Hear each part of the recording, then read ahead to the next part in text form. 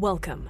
You're listening to the Malcontent News Russia-Ukraine War podcast, the show that cuts through the fog of war and updates you about the ongoing conflict in Ukraine. With your host, Linnea Hubbard. Don't forget to like, comment, and subscribe on Apple Podcasts, Spotify, and Google Podcasts. I'm Linnea Hubbard, and today is Thursday, May 25th, 2023. It's been 3,375 days since Russia occupied Crimea on February 27, 2014, and 456 days since the large-scale invasion of Ukraine began. Today's podcast looks at what happened yesterday in the Russia-Ukraine war. The Malcontent News Russia-Ukraine War Report is compiled by our team from around the world. Today's report includes information from direct contacts in Ukraine and their proxies, Russian Ministry of Defense reports, the General Staff of the Armed Forces of Ukraine reports, operational commands north, south, and east of Ukraine, open source intelligence, our in-house team of analysts and geolocation experts, and pro-Ukrainian and pro-Russian mill bloggers and social media accounts with a track record of trying to be accurate. We have one mission: to report the truth, because the truth matters.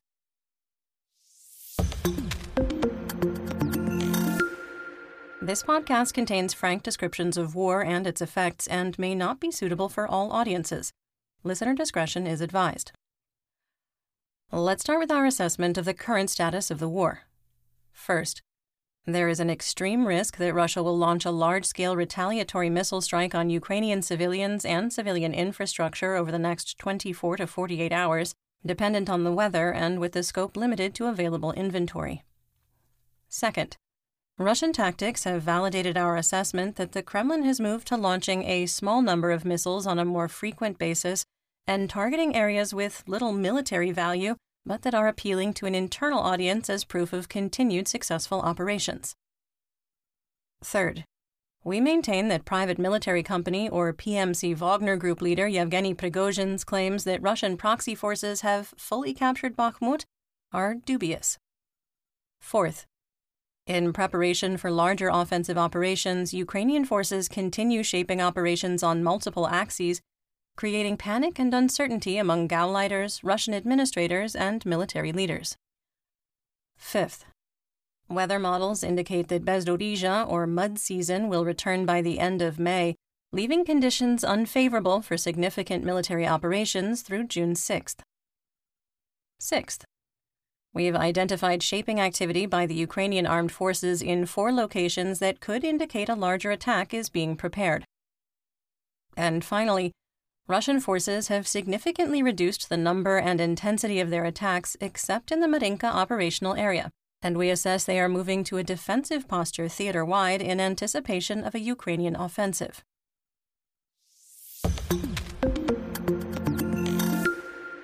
In the Dvorichna operational area, the General Staff of the Armed Forces of Ukraine, or GSAFU, and Deep State reported that Russian forces made marginal gains near Masyutivka, with a geolocated and pretty graphic video showing an advance of 200 meters southeast of the hamlet.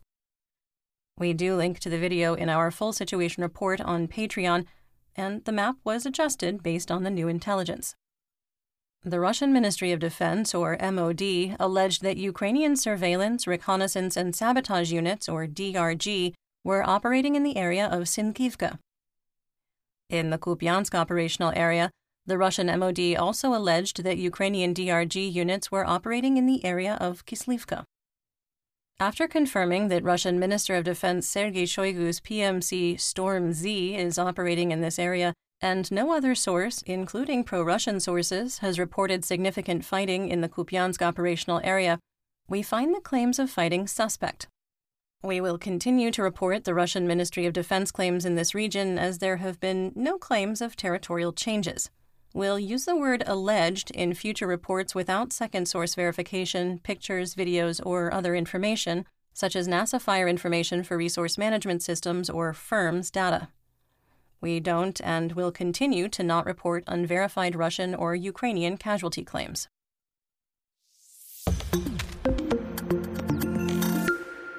Moving on to the Donbas region in Luhansk. In the Kremina operational area, Luhansk Oblast Administrative and Military Governor Artem Lusahor stated that it, quote, is hot near Nevsky, and Ukrainian forces, quote, are holding the defense there. Ukrainian source Deep State reported that Russian forces were making probing attacks in the Serebryansky woods, trying to find weaknesses in the Ukrainian defensive lines. In the Lysychansk operational area, the GSAFU and Russian military mill blogger Wargonzo reported that Russian forces attempted to attack Bilohorivka, the one in Luhansk, from the northeast, east, and southeast after significant artillery fire on Ukrainian positions, but were blocked from advancing.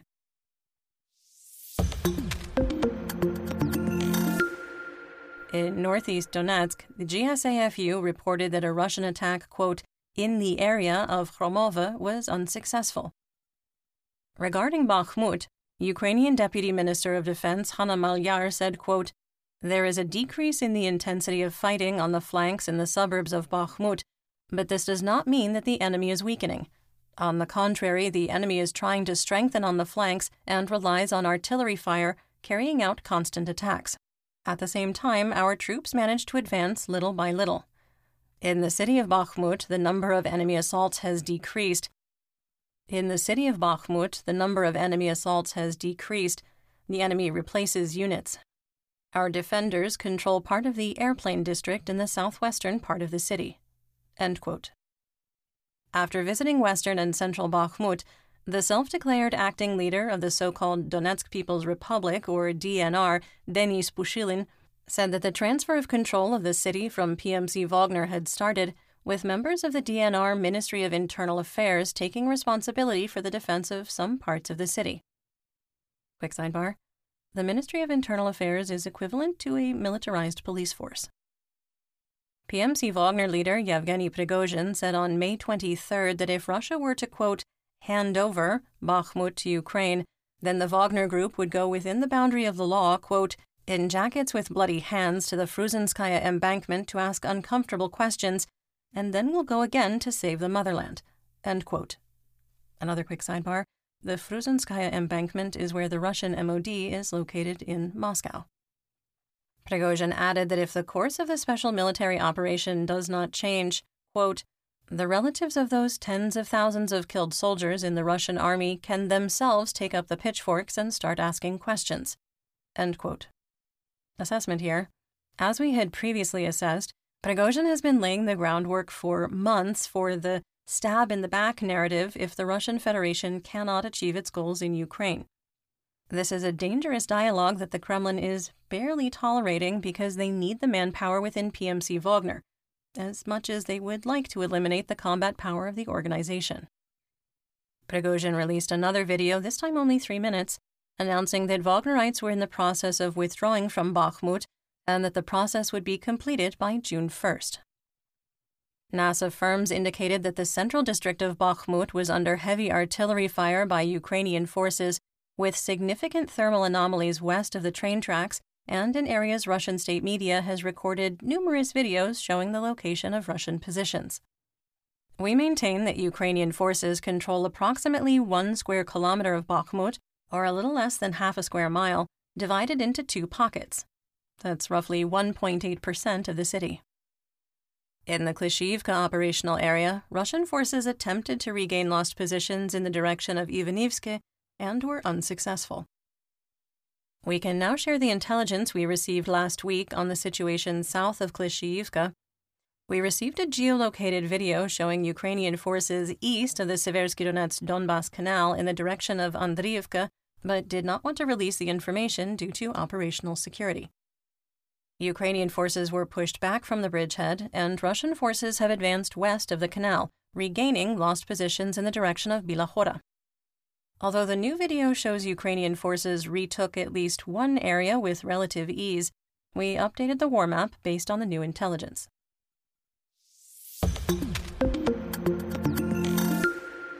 In southwest Donetsk, in the Avdiivka operational area, fighting for control of the forested tracts east of Novokalinove continued, with Russian forces unable to advance. Russian and Ukrainian sources reported that after an extended artillery barrage of Grad rockets fired by Multiple Launch Rocket Systems, or MLRS, Russian troops attempted to advance on Avdiivka, suffered heavy losses, and retreated to their defensive positions. The First Army Corps continued attempts to advance on Pervomayskoye, continued suffering heavy losses, including 2 T-72 main battle tanks, or MBTs, and once again retreated to their defensive positions. Assessment here. The repeated attacks on Pervomayskoye have caused Russian forces to suffer hundreds of casualties, and the loss of at least a company of armored vehicles for absolutely no territorial gain. The First Army Corps leaders continue to fall back to the failed tactics of piecemeal attacks using under-equipped troops that often have limited or no armor and artillery support, or armored attacks with no light infantry support. In the Marinka operational area, fighting continued within the remains of the city and in the area around it, with Russian forces launching over 20 attacks throughout the day. In occupied Donetsk, insurgents in Mariupol reported that at least 10 Ural trucks loaded with Russian military personnel left the city and headed east into Russia.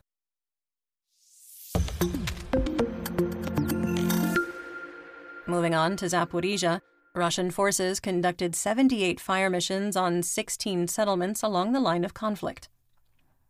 There was once again no update on the Zaporizhzhia nuclear power plant, so let's move right along to the Black Sea, Crimea, Mykolaiv, and Odessa region. Operational Command South, or OKS, reported that 9 vessels of the Black Sea Fleet were on patrol, including the frigate Admiral Makarov, capable of launching up to 8 Caliber cruise missiles. Near the Bosporus Strait, Russian officials claim that the Russian reconnaissance ship Ivan Khurs was attacked by 3 surface drones, which the ship's crew destroyed without further incident. In occupied Crimea, the Crimean Bridge was closed on May 23rd for, quote, technical reasons, and for part of May 24th for, quote, training exercises. Russia employed smoke to obscure the activity on the bridge.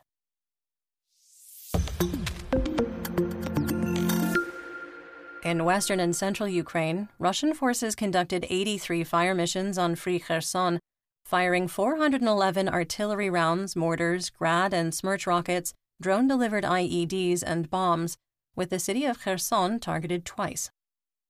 Berislav was shelled and attacked by the Russian Air Force, or VKS, with Fab 500 SE UPMK glide bombs. In north and northeast Ukraine, in Sumy, Russian forces launched 23 fire missions on 7 Homadas in the Sumy Oblast, firing 84 artillery rounds, mortars, Grad rockets fired by MLRS, and bombs. A Russian Fab 500 SE UPMK glide bomb struck a kindergarten in Unikiv, destroying the school. In the Khotin Homada, 30 mortars struck the border region in 2 attacks, damaging 3 homes and wounding 2 civilians.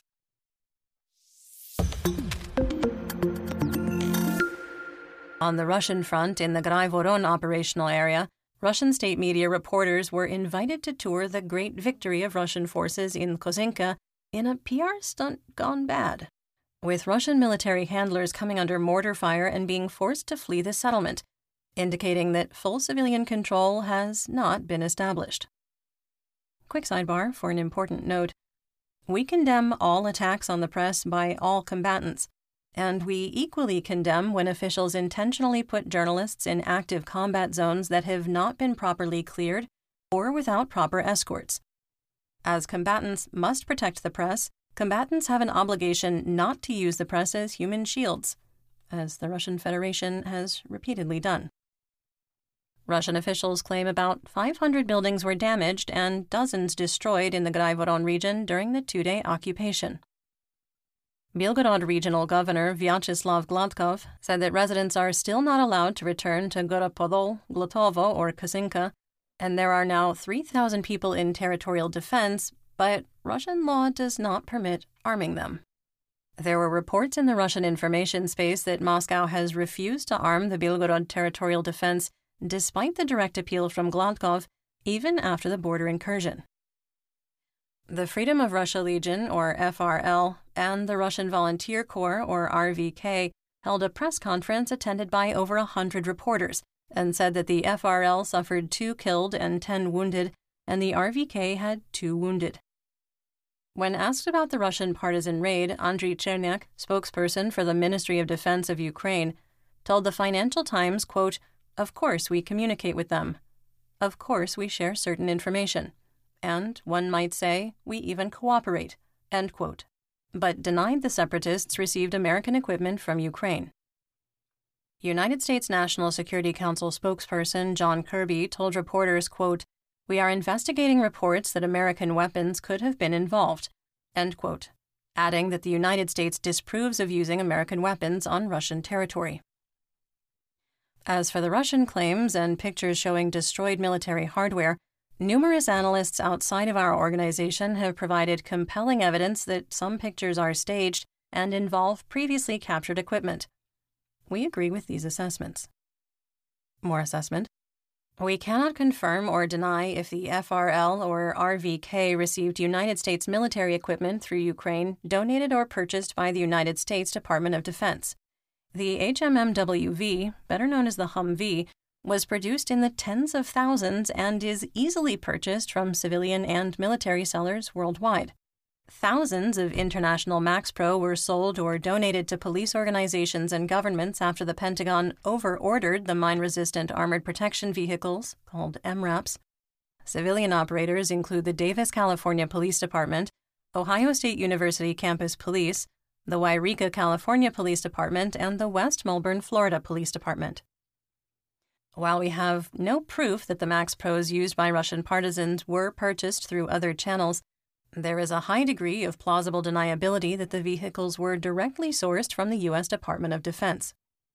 Sidebar. For our majority international audience unsure why a small town like Wairika, California, or a public college needs mine-resistant ambush protection vehicles and wondering, "Hey, United States, are you okay?" No, we are not. We are not okay. We are very not okay. There were reports of a fire at the Russian Ministry of Defense in Moscow with gray smoke and the, quote, "smell of burning plastic" reported. Videos of a larger fire burning in Moscow were unrelated to the fire near the Kremlin. The Ministry of Emergency Situations denied there was a fire at the Kremlin and claimed the smoke was related to nearby construction. You're listening to the Malcontent News Russia-Ukraine War podcast. Our team of journalists, researchers, and analysts is funded by readers, listeners, and viewers just like you. To support independent journalism, please consider becoming a patron. You can find us on patreon.com/Malcontent News.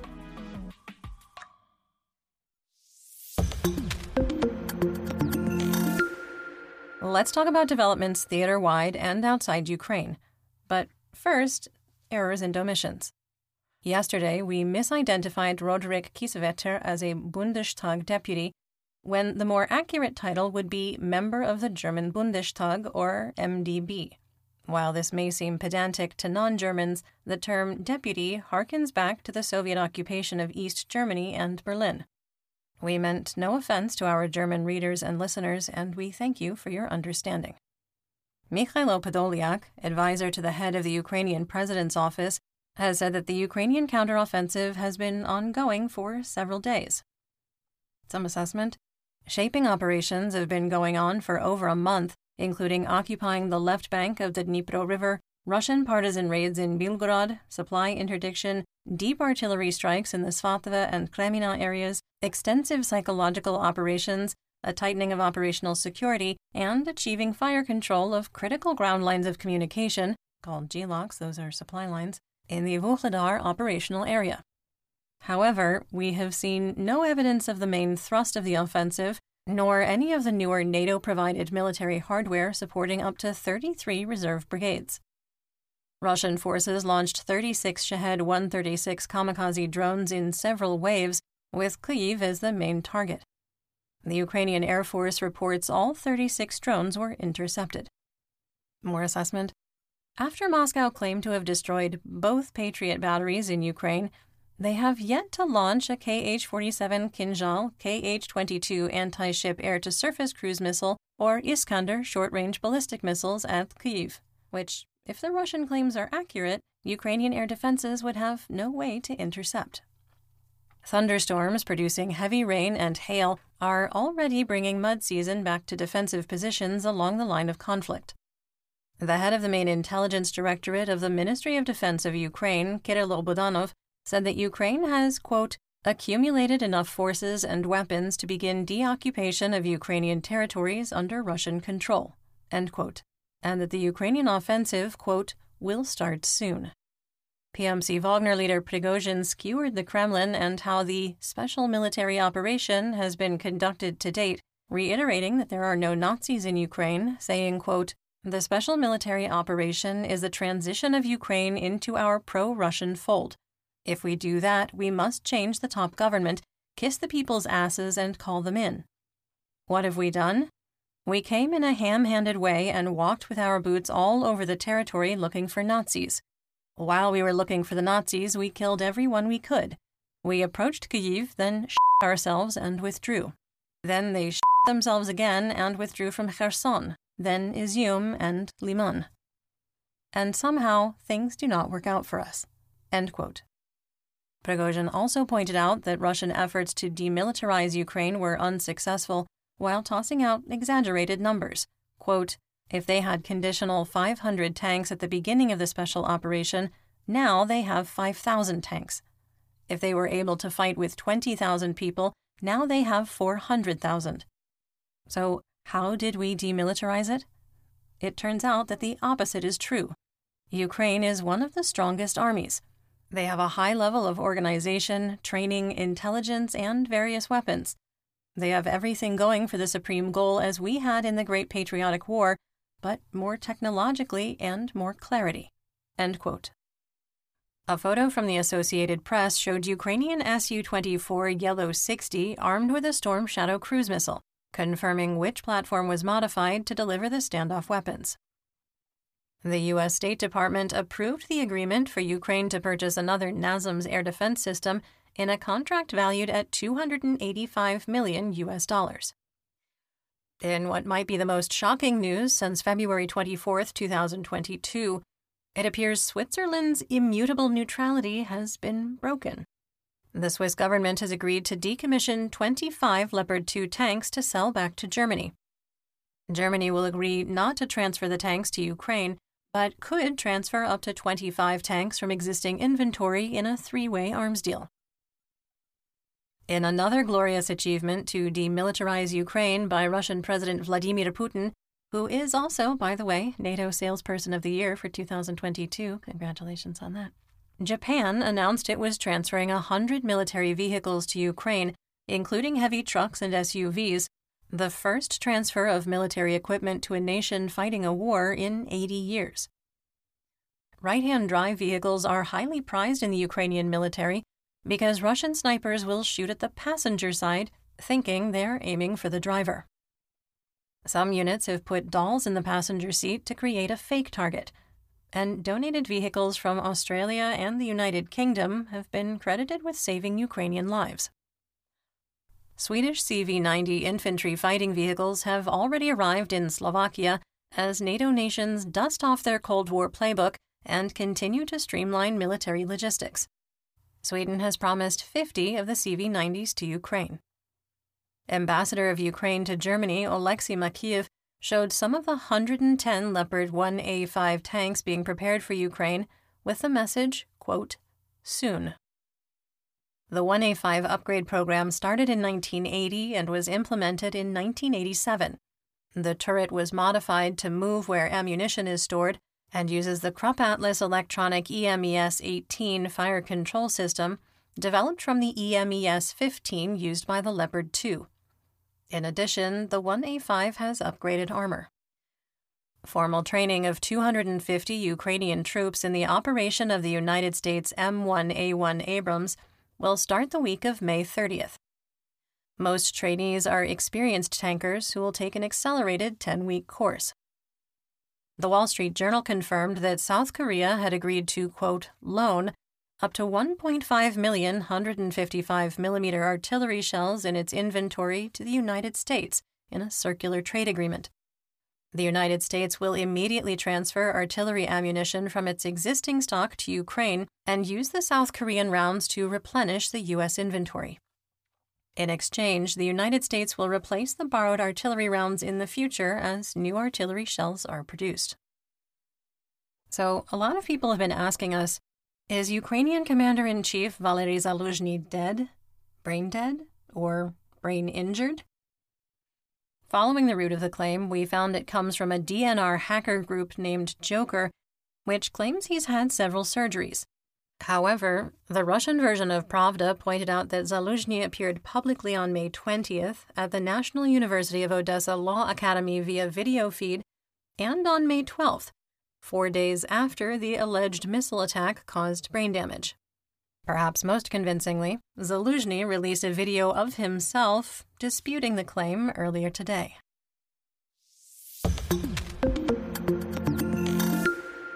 Speaking of brain damage, let's talk about the Russian military, mobilization, and Mir. Russia and Belarus reminded the world that their already announced plan to forward deploy tactical nuclear weapons in Belarus is still happening, with Russian Minister of Defense Shoigu confirming that the authorization for use would lie with Moscow. A draft proposal has been submitted to the State Duma, which would mandate that school children participate in, quote, socially useful work. Some readers and listeners who grew up in the Soviet Union are likely shuddering from the memories of mandated work in potato and beet fields and whitewashing the base of trees, city curbs, and walls, as was required during the era.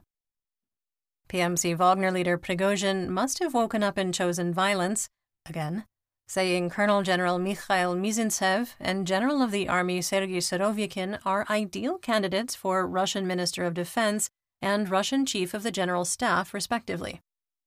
The Minister of Defense, he said, should not be a, quote, political figure, but deal with the military machine, adding that Russia was closer to 1917 than 1709. On May 23rd in Moscow, Russian Orthodox Patriarch Kirill Gundayev's car was involved in a serious accident in the center of Moscow. It was unclear if the religious leader, FSB agent, and nationalist was in the vehicle, but he was reportedly unharmed. In occupied Zaporizhzhia, 2 Russian Mobiks were found passed out drunk on the side of the road and were moved to an outdoor cell as punishment. 4 senior police officials and 1 police officer of the Moscow Police Department are under criminal investigation after the Russian Security Service, or FSB, found a safe in an office with millions in rubles allegedly collected by selling computer tablets that connect to police investigative resources. The FSB alleges over 20 were sold for 1.7 to 2.5 million rubles each, with at least 1 journalist under investigation for being a buyer. Investigators claim that one of the tablets was used to track the SUV owned by Alexander Dugin, contributing to the assassination of Daria Dugina on August 20, 2022. Wives, mothers, and fathers made a video appeal to President Putin, claiming that the neo-Nazi volunteer Russian military brigade veterans bought 501 Mobiks for 25,000 rubles each, that's about $313, and mobilized them to Bakhmut, where they fought side by side with PMC Wagner. They claim that the Russian MOD will give them no information, and of the 501 who were purchased, only 130 are accounted for, and many of them are wounded. Citing independent Russian journalists who reviewed court records, the British Defense Intelligence Directorate of the Ministry of Defense claimed there had been 1,053 prosecutions of deserters and Russian soldiers who were absent without leave, or AWOL, in 2023 so far, more than all of 2022. The Russian military has struggled to maintain discipline in its ranks throughout the war in Ukraine, but with forced mobilization, the problem has become more acute. Court records indicate that most of those found guilty were given suspended sentences, enabling redeployment to Ukraine, where they are likely sent to penal units to be used in human wave attacks. The report said, quote, Russia's efforts to improve discipline have focused on making examples of deserters and promoting patriotic zeal, rather than addressing the root causes of soldiers' disillusionment. End quote. In Melitopol, a T-55 tank that was part of a memorial has been removed by Russian occupiers for restoration and returned to combat service. The tank has been on static display for almost 50 years. The charge of treason against Russian scientist Alexander Shiplyuk, the former director of the Institute of Theoretical and Applied Mechanics, or ITAM, of the Siberian branch of the Russian Academy of Sciences, is based on the alleged transfer of top-secret information to China, according to a report in Reuters. Shipliuk was arrested in August 2022 and is facing a life sentence. The FSB is accusing the scientist of handing over classified materials at a scientific conference in China in 2017. He has maintained his innocence, arguing that the information in question is not classified and was available on the Internet. Shipliuk spent more than a decade working on the Russian hypersonic missile program, such as the Kh-47 Kinzhal, which has not lived up to expectations. Multiple Russian mill bloggers shared links on Russian websites where military equipment and hardware are for sale, including trench diggers and heavy trucks, pointing out the Russian military units are having to drive UAZ loafs, derisively called Scooby-Doo vans, and beg for shovels and chainsaws to build fortifications. One ad showed a PZMK trench digger for sale, while a collection of ads on the Facebook clone VK were posted as examples of ongoing corruption. But hey, all is going to plan.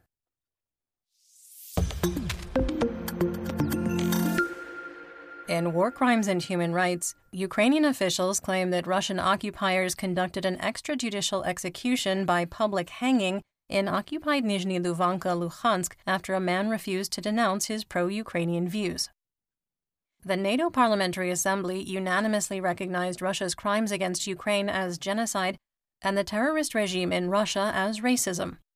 At the Assembly session in Luxembourg, a declaration was adopted with the unanimous support of parliamentarians from NATO countries for the International Tribunal and assistance to Ukraine before victory and after it. In addition, the document recognizes Russia's crimes against Ukraine as genocide, condemns the ideology of racism, supports the restoration of territorial integrity, sanctions and reparations, and a Marshall Plan for Ukraine. Roman Protasevich, an opposition journalist and one of the founders of the Nexta Telegram channel, who was sentenced by the Belarusian regime to 8 years in prison, has been pardoned. Protasevich's girlfriend, Sofia Sapega, was sentenced to 6 years in prison and, after pleading guilty, testified against her colleagues. She expected to receive a pardon, which was not granted, and has petitioned to be transferred to Russia. A quick note. The staff of Malcontent News and WBHG News thanks the Belarusian regime for releasing Roman Protasevich and calls upon the Lukashenko regime to release all journalists imprisoned, including Sofia Sapega, and recognize the rights of a free and fair press.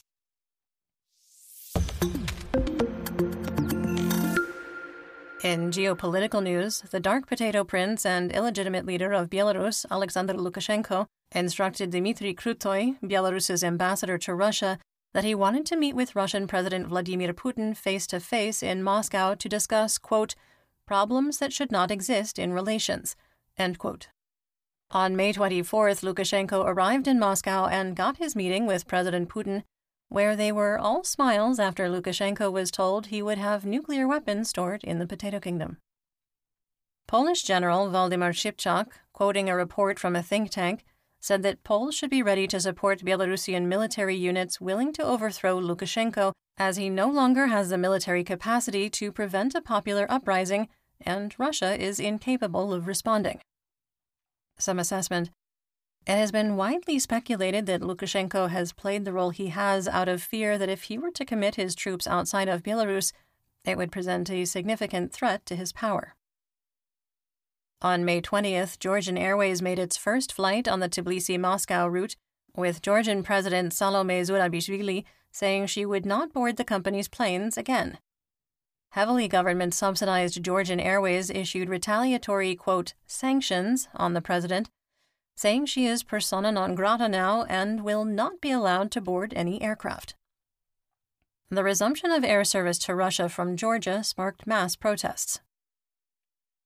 In June 2023, a delegation of 6 African presidents plans to visit Ukraine and Russia, seeking to increase grain and fertilizer exports.